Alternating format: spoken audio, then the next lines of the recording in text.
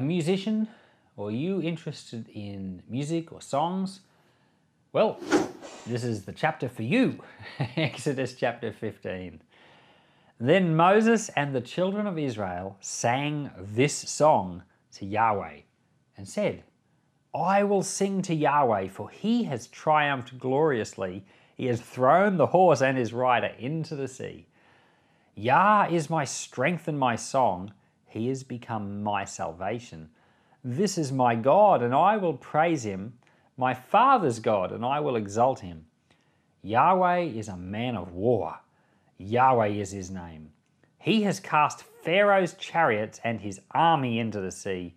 His chosen captains are sunk in the Red Sea. The deeps cover them. They went down into the depths like a stone. Your right hand, Yahweh, is glorious in power. Your right hand, Yahweh, dashes the enemy into pieces. In the greatness of your excellency, you overthrew those who rose up against you. You send out your wrath, and it consumes them as stubble. With the blast of your nostrils, the waters were piled up. The flood stood upright as a heap. The deeps were congealed in the heart of the sea. The enemy said, I will pursue, I will overtake, I will divide the plunder. My desire will be satisfied on them. I will draw my sword, my hand will destroy them. You blew with your wind.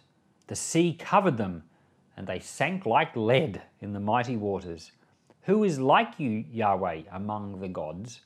Who is like you, glorious in holiness, fearful in praises, doing wonders? You stretched out your right hand, and the earth swallowed them. You in your loving kindness have led the people that you have redeemed. You have guided them into your strength, to your holy habitation. The peoples have heard, and they tremble. Pangs have taken hold of the inhabitants of Philistia. Then the chiefs of Edom were dismayed. Trembling takes hold of the mighty men of Moab. All the inhabitants of Canaan have melted away. Terror and dread falls on them. By the greatness of your arm, they are still as a stone.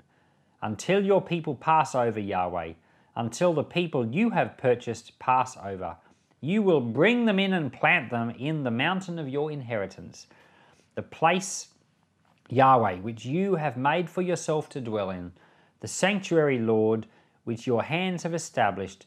Yahweh will reign forever and ever.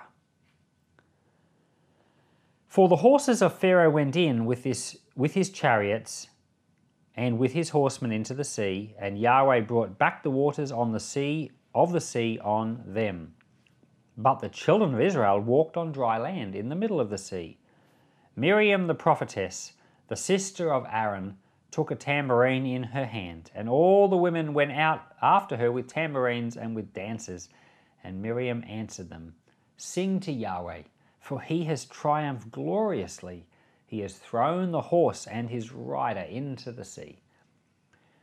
Moses led Israel onward from the Red Sea, and they went out into the wilderness of Shur. And they went for 3 days in the wilderness, and they found no water.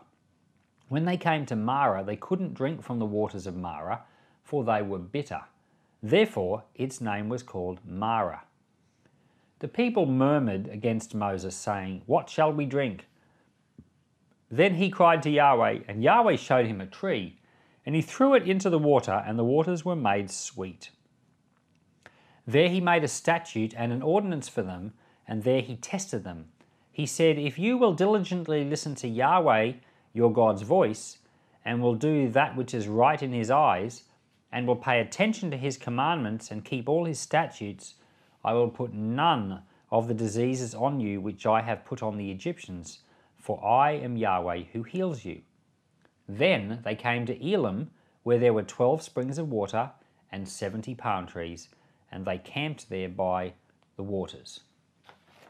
I said this was a chapter for musicians, because it happens to contain the oldest song in the world. Bet you didn't know that. I Googled it. What's the world's oldest song? There were all these websites suggesting various songs as the oldest songs, and there's been interesting songs that were written. There's a song called Phos Hilaron. It's a Christian hymn written almost 2,000 years ago, sung by early Christians. But no, this is way older than that. There's a song written by the Uggarit, an ancient tribe, and it was written in 3400 BC. 3400 BC? No. Yeah, that's, hang on, that's not correct. 3,400 years ago. But this song just pips it at the post.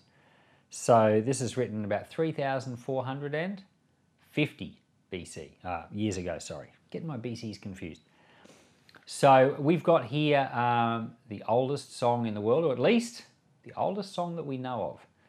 And the great shame about this song is we don't have the music. We've got the words, and we can tell it's a fabulous song.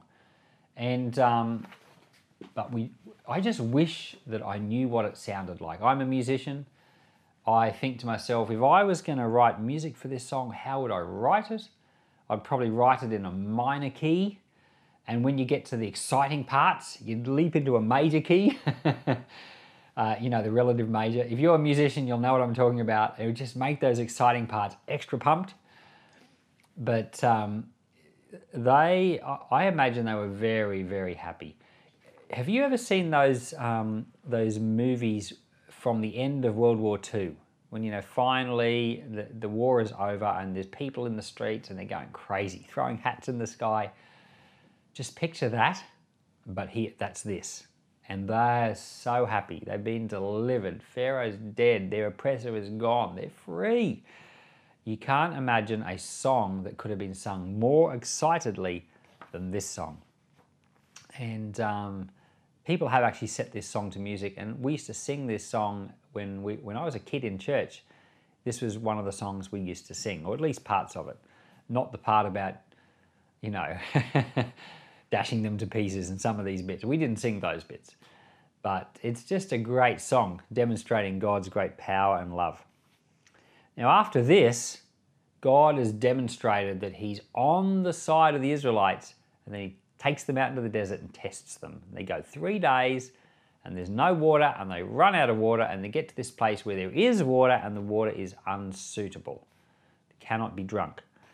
And so that's when they grumble and complain. And I think most people would do that. And but you would think that having just seen what God did and how powerful he is, and you would think that given that God was leading them this direction by his pillar of fire and cloud, that God would know what he was doing. But no, they don't trust, and they grumble and complain. And what happens here is that Moses cries out to God and says, Lord, what shall I do? And God shows him this tree, and he throws the tree in the water, and the water is made sweet. And I just want to say that this is a picture of Christ again. You know that Jesus died on a tree.